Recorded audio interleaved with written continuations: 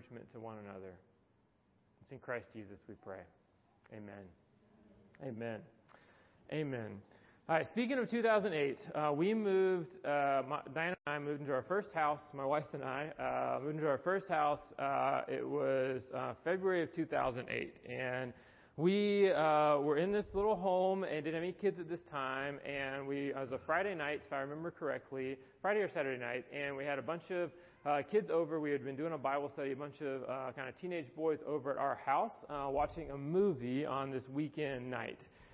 And we're watching this with a group of kids, and all of a sudden, like on our windows, we had them replaced eventually, but originally our windows, like when the wind blew from the outside, like our drapes would also blow on the inside, lots of little cracks in those windows. And all of a sudden, the wind just starts ripping through the house in a way that was alarming to us.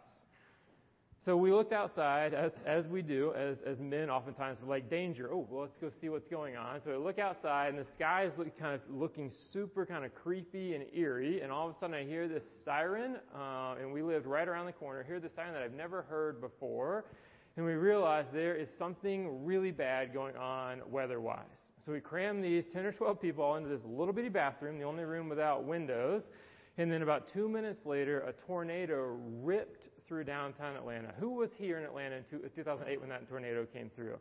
Incredibly alarming and scary. So that rips through Atlanta. It happens. It comes. There's very little warning that anyone had, even the meteorologists had. It kind of rips through Atlanta. I remember the NCAA basketball championship was going on at the Dome, and they like ripped a hole in the dome, and it rips through Atlanta. And it felt like 6 minutes later it was over. And so we walk outside. The wind has calmed down.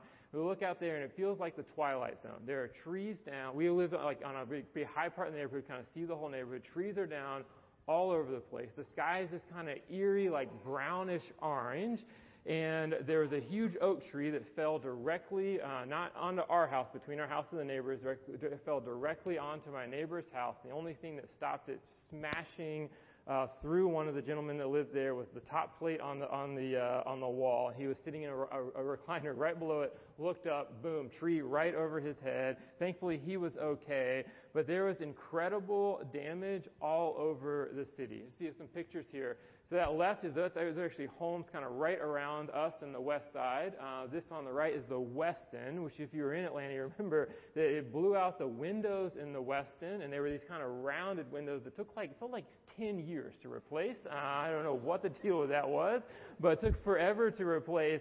And so it was, it did an incredible amount of damage. And the two things that I remember from this is the first and foremost, people immediately after this happened were freaking out. I remember walking outside, and there's a tree down in front on Sunset, on the street we lived on. It went all the way across the street, and this guy in a van, he must have, the tornado hit. He gets in his van, he's like, I'm going to go.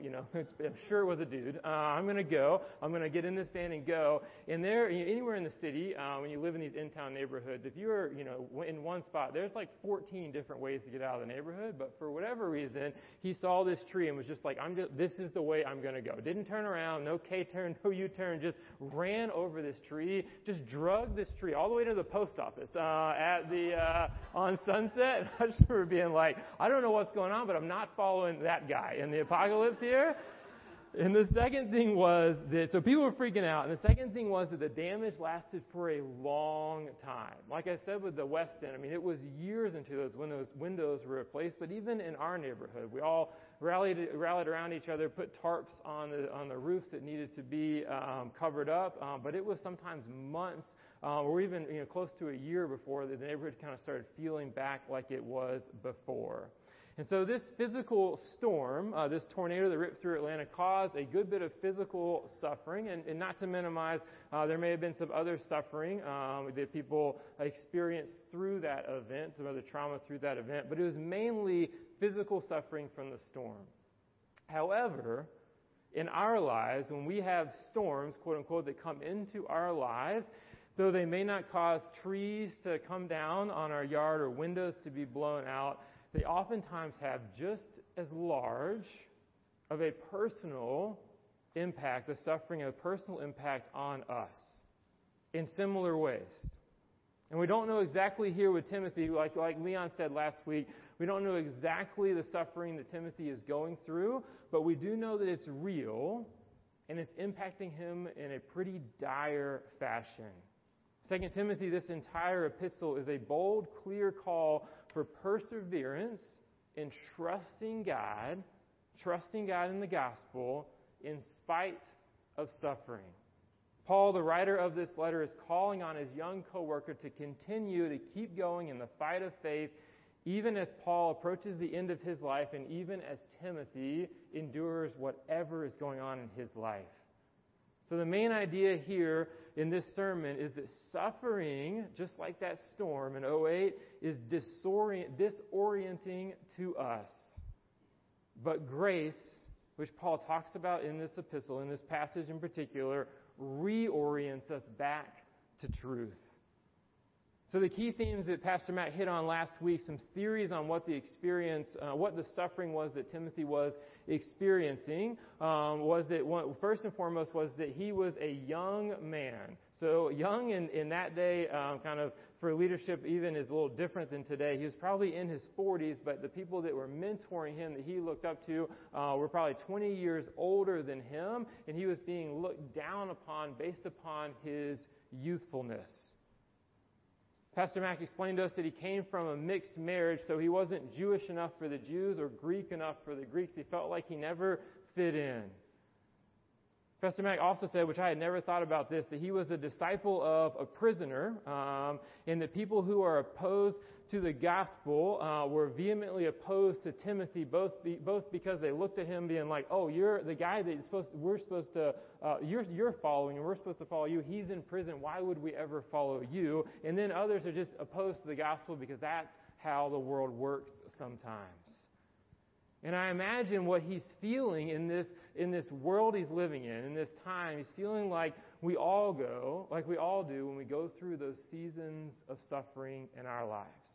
I want you to think about the times in your life, and it could be you're right smack in the middle of it. Something has happened to you that is outside of your control. I mean, Timothy didn't control that he wasn't, that he was born to a Jewish parent and a Greek parent. He can't control the fact that his leader, his mentor, is in jail. Clearly can't control how old he is. Like these things that he's having suffering, he's being looked down upon because of. He has no control, can't fix those things. And think about the times in your life where you have gone through intense seasons of suffering, and it's usually almost always things that you do not have control over.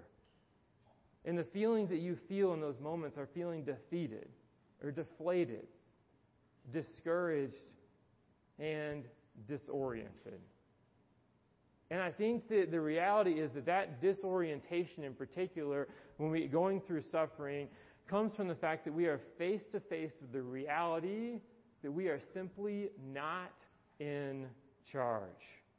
I mean, yes, there's the loss that you're experiencing. That's incredibly hard. But the discouragement ultimately for Timothy and for us is that life, whatever the circumstance is for you and I, is going in a way that we are not okay with, and we certainly would not choose. Timothy would, if he could choose, he would not be enduring the suffering he's enduring. If you have gone through suffering in your life, or when you've gone through suffering in your life, I'm sure if there was a kind of Control-Alt-Delete to restart, you would love to do that.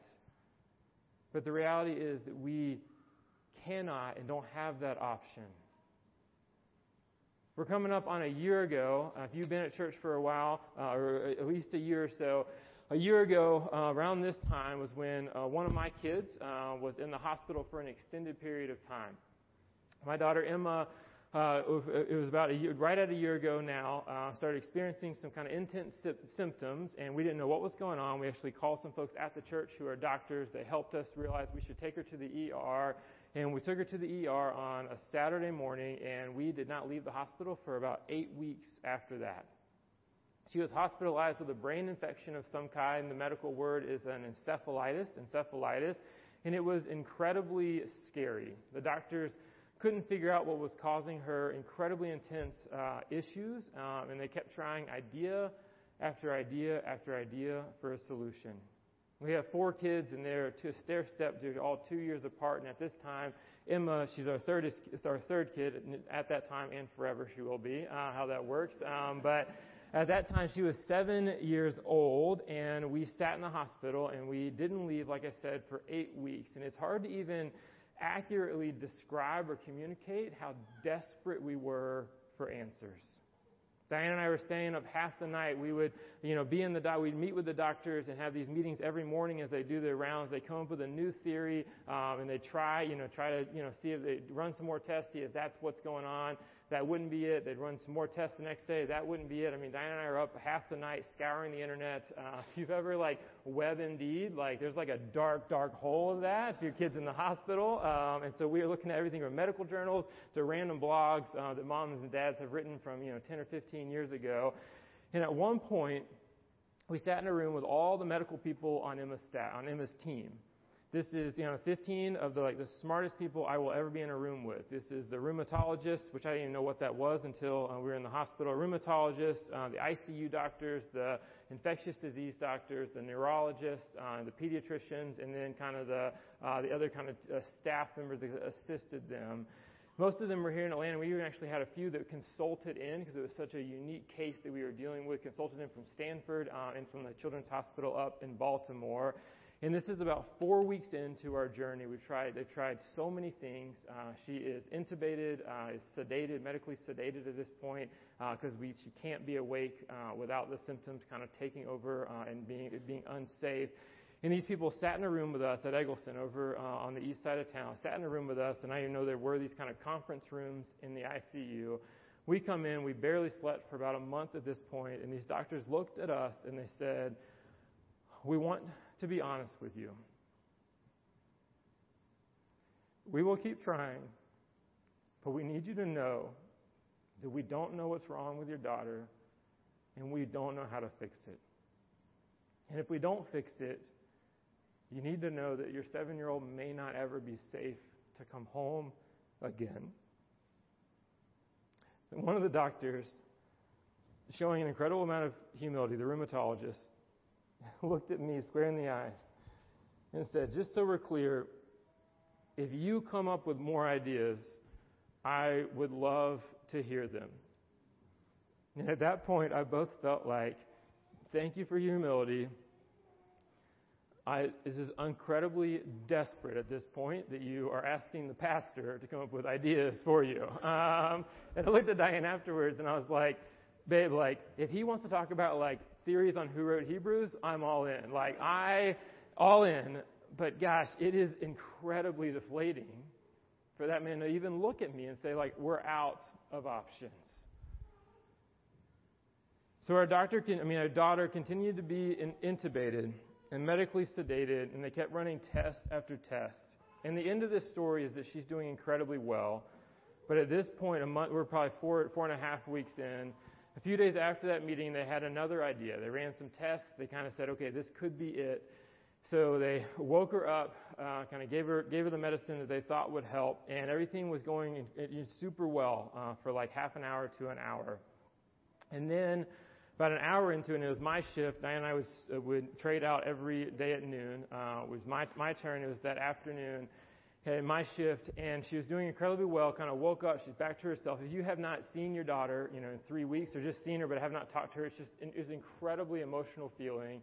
She's awake for about an hour, and then all of a sudden she starts to spiral downhill again. Doctors all come in, the full team, they call a code, she comes in, they all come in. They get her back stable and have to sedate her again. And how that works is that, they're there, they sedate her, they kind of stick around and kind of slowly, one by one, kind of exit the room as they're called to other patients in the hospital. And so at the end of that, she's, comfortable again and, safely sedated. And I'm the only one in the room. And kind of how the room works, there's the bed and there's a window and there's this couch thing that is honestly incredibly comfortable after you've been in the hospital for 6 weeks that we would sleep on. And I remember standing there and looking out the window, and I don't I'm not super offended by cuss words, but it's just not part of my vocabulary usually. But I had gotten to the point where I was so sad and so desperate. I thought everybody had left the room. My daughter's, asleep, that I looked out the window and I just yelled the F word as loud as I could. And I felt this sense of, I was just incredibly overwhelmed. And then I felt this sense of like, oh, I know she can't hear me. She's sedated. But then I felt kind of sad and kind of bad that I said it in front of my 7-year-old. And I looked over, and who I thought was gone, this sweet nurse, was like 4 feet from my face. And her name's Sarah Emily, and she had become like a dear friend. If you're ever in the hospital for a long time, they're like family by the time you end. But I remember looking over at Sarah Emily, and she's a believer. She goes to church in Midtown. And she looked at me with this face of just like, it's okay to not be okay right now. And she ministered to me in that moment that I will never forget. But I look back at that moment in particular, and I realized like that was honestly where I broke in the process. And again, the end of this story is that Emma's doing incredibly well. They actually did figure out a kind of some procedures that kind of got her back and kind of fixed the encephalitis. So she's doing incredibly well. But at that point, I realized that I hit my rock bottom, and it wasn't just because Emma was in the hospital. It was because I realized I can't control the outcome. Nobody has an answer to this, and despite all the late night, Googling of encephalitis, I can't even help her. I felt incredibly helpless. So not only were we suffering, but we were suffering with no solution to it. It dawned on me that not only I can't fix her, I can't even get her to anyone that can fix her. It made me think, as I thought about this week, makes me think to the aftermath of the tornado, what really happened in all of us in that moment was that we were faced with our smallness, our mortality, our humanity. The tornado cannot be controlled by us. We felt incredibly vulnerable. And brothers and sisters, I think that's how you feel in those times of suffering. Whether it's health issues with you, with your kids, with your parents, with your siblings, with your friends, whether it's you've lost a job, you see your bank account starting to go from, $4,000 to $3,500 to $3,000 to $2,500. You're trying your hardest. You cannot figure out another opportunity for work. Whatever it is, you realize I can't fix this, and I feel incredibly vulnerable. That's Timothy in this passage, and it's all of us in those seasons of discouragement. A friend of mine, a lady named Amy Joseph, wrote a wonderful article, it was actually years ago, about discouragement. She shared the following reasons for why suffering leads to such discouragement. The lies that we believe. She said, first off, that we believe the lie that God promises us a comfortable life. When we start to suffer, when our life is not what we hoped it would be, when we haven't married by the age that we wanted to marry, when we cannot have our children at the age we wanted to have our children, we don't have the jobs we wanted to have, the house we wanted to have, fill in the blank, whatever it is for you, you're dead in the square in the eyes of the lie that we all have believed that God promises us a comfortable life. It's nowhere in the Scriptures. Amy writes in that article, when interruptions or tragedies or discomforts pop up in our lives, and they will until Christ returns, they can expose the insidious lie that God exists to give us easy lives. Brothers and sisters, open up that Bible. Read through it. There's not a promise in there. And if anything, it's the promise of the other that you will endure suffering. The second lie that we believe is that when we are going through those difficult times, that God should do things my way. If only He would text, this would be just fine. Like He had run this by me to say, hey, Drew, it's 2022. Here's what I'm thinking for 2023. Just let me know what you think about it. Maybe you've got some better ideas. I just think, gosh, it would be so helpful if you would consult me on my life. But that just ain't how it works. He does not look at us and say, I don't know what to do. Please help me. He's saying, I know exactly what to do, and it's your job to trust me. The third thing that would cause us so much discouragement in our lives is that we think that we deserve God to work on our timetable. Amy writes that discouragement results from gradual disappointments and hopes deferred. Let me read that again. Discouragement so often results from gradual disappointments and hopes deferred. Long waits, whether for clarity or spouse or opportunity, children, or any other right desire, can make our souls irritable and sick. The reality is, when we sat there a year ago in the midst of the suffering, I told Diane, I said, if there is a light at the end of the tunnel, I'm fine. I will get through this. I will keep taking steps down this tunnel as long as there's a light. But the reality is that even that, like, God doesn't promise a light at the end of the tunnel. He promises a light when Christ comes back and makes all things new, absolutely. But outside of that truth, you will endure suffering, and you do not know if or when it will end. Those of you who have lost loved ones, whether it's a spouse or a sibling or a parent at an early age, you know that suffering, like, yes, God will make all things right when Jesus comes back, but there's not necessarily a light at the end of the tunnel. It's not like they're coming back to life for you. So you have to do the work of sitting with the Lord and recognizing the lie that God should work on my timetable, and recognizing, no, I trust you on your timetable. So the question we have to ask is, do we really believe that God loves us, that He's wise, and He's working all things for our good? If we believe this, then we also affirm this incredible, hard reality that when we get to heaven, or when Christ comes back, whichever happens first, when you are looking at the suffering in your life, looking back at the suffering in your life, the reality is that when you come face to face with God, that He will not apologize for it. I was away about a month ago, or 6 weeks ago, with some of the bishops in our denomination, and we were going through and studying, kind of looking over the last year. And this last year for the Henleys, our family's been incredibly hard. And he said, one of the bishops looked at me and said, looked at all of us, I felt like he was kind of looking at me, but looked at all of us, and he said, I need you to know that no matter what the hardships are, that God is in control and He will not apologize for them. And I held it together in that meeting, but I told him the next day, I was like, buddy, I know you're right, but I wanted to throw my Bible right at your face. Like, it's incredibly hard. But the reality is that when that truth sinks in, that He's on His throne, that He's sovereign and good, then that truth sinks in. That's the only way we have a road forward. If we are constantly looking at God saying, if you should have just done this differently, if you could have done this differently, everything would have been better. You could fix this, but you're not, and I'm going to stay angry at you for the rest of my life. You will never heal from the suffering that you've gone through. And we see this throughout the Bible. We see this in the story of Joseph.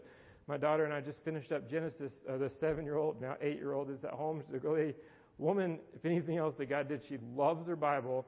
And we read a chapter a day. And now we're going into Exodus. And I'm like, babe, it's going to get weird, but let's go through it.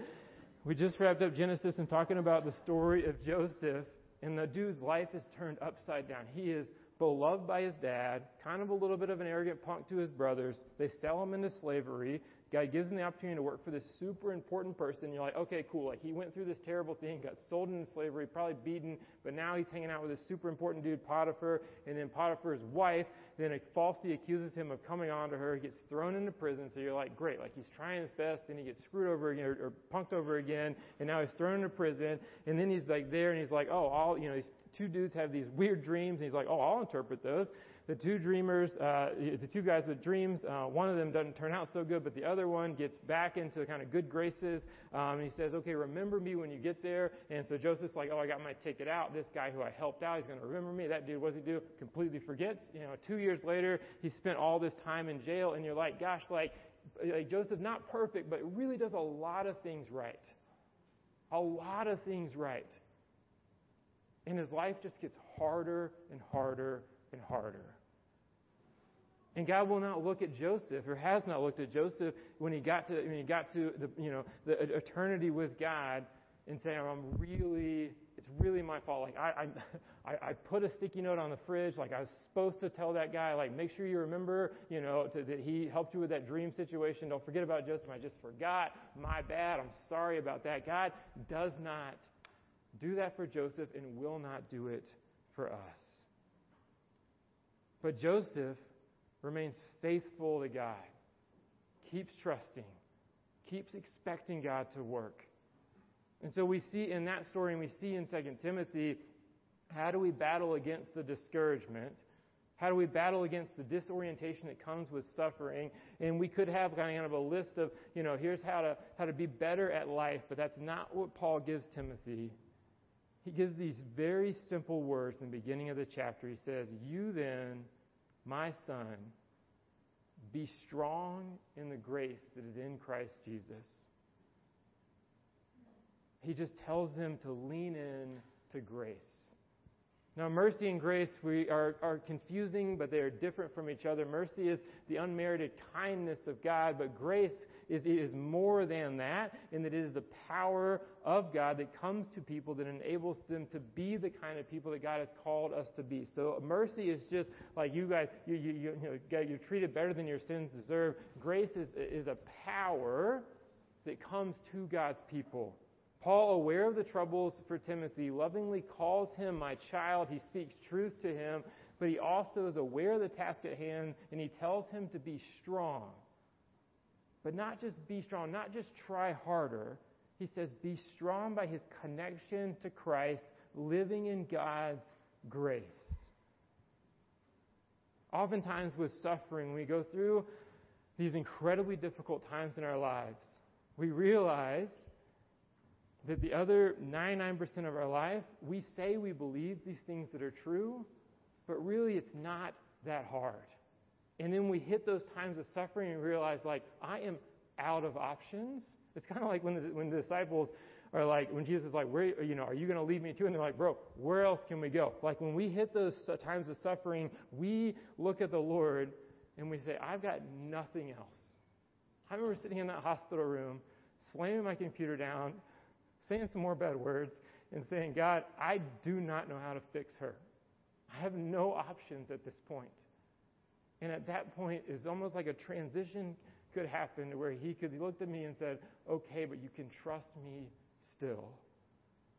And that's what we're called to do in the grace that he's given. We see this in Acts 1:8 with the gift of the Holy Spirit, but you will receive the Holy Spirit in the power that has come unto you. God knows that service is hard. He encourages the disciples to wait until they are clothed with power from on high. Look back at Luke 24 if you don't believe me. And Paul isn't calling Timothy in this moment into some rush of adrenaline. He's calling him to realize the power that he already has in Jesus. The power that comes from being connected to Christ.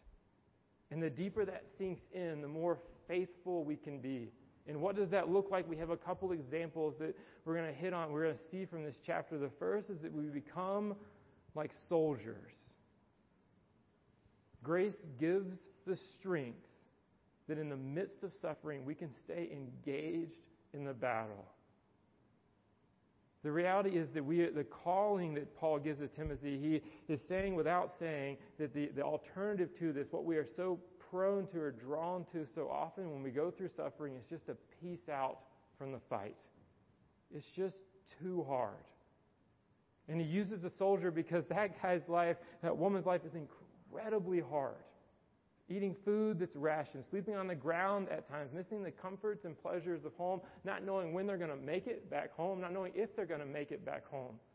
I'm sure I've never been in battle. There's a few folks in this room that have served in the armed forces. They could probably talk about this more authoritatively than I can. But the reality is that it has to come with so many doubts. Is this worth it? Should I have signed up for this? Am I ever going to get to see my kid's next birthday, or any birthdays, but even more or less the next birthday that they have?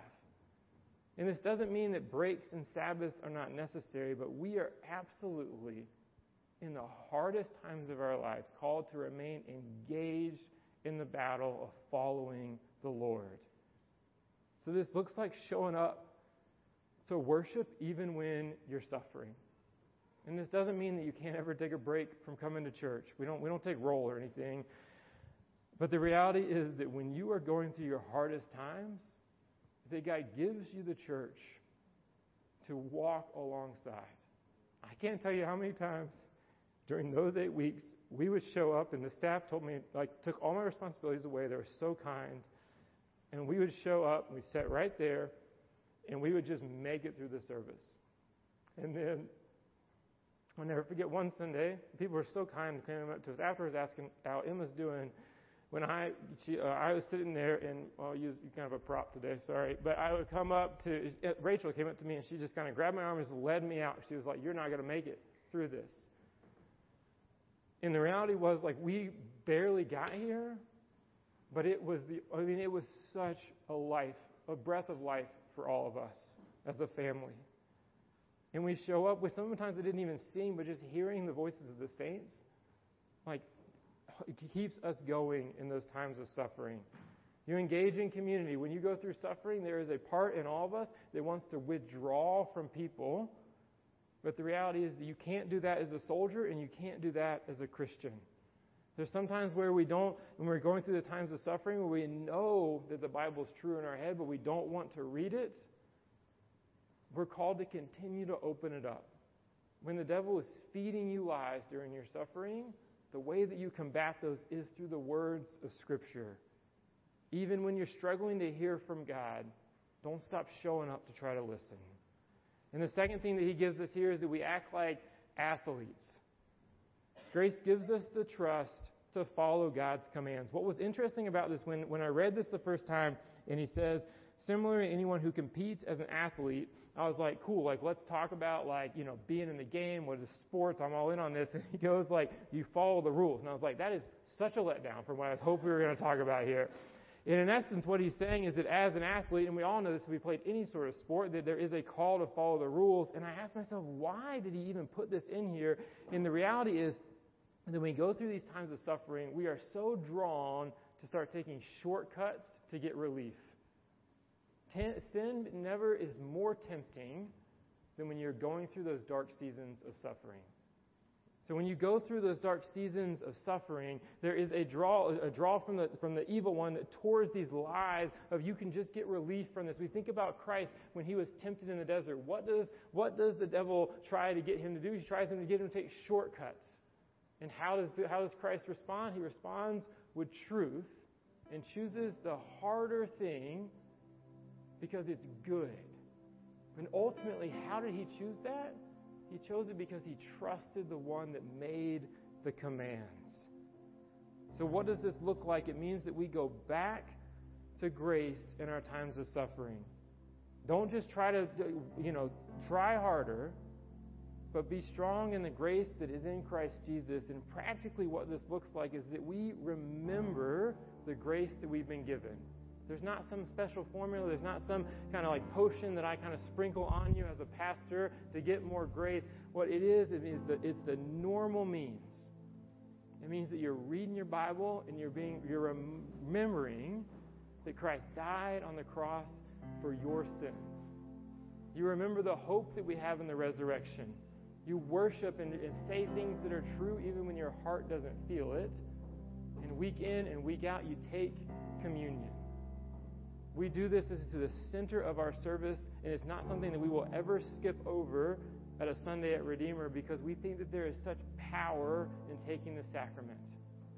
There's power in that we remember our sin, we confess it to the Lord, we remember that we are forgiven from our sin, we pass the peace in community to remind each other of the gospel, and you come down the center aisle, and we will take that cracker, dip in the juice, and place it in your hand, and when you take that, you are eating of the grace of the Father. You're remembering that he loves you enough that he sent his son to die on the cross for your sins. So no matter what you've gone through, he's gone through worse.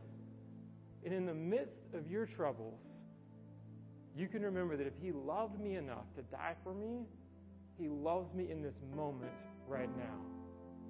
So take a moment and confess sin, and I'll lead us into the liturgy of communion.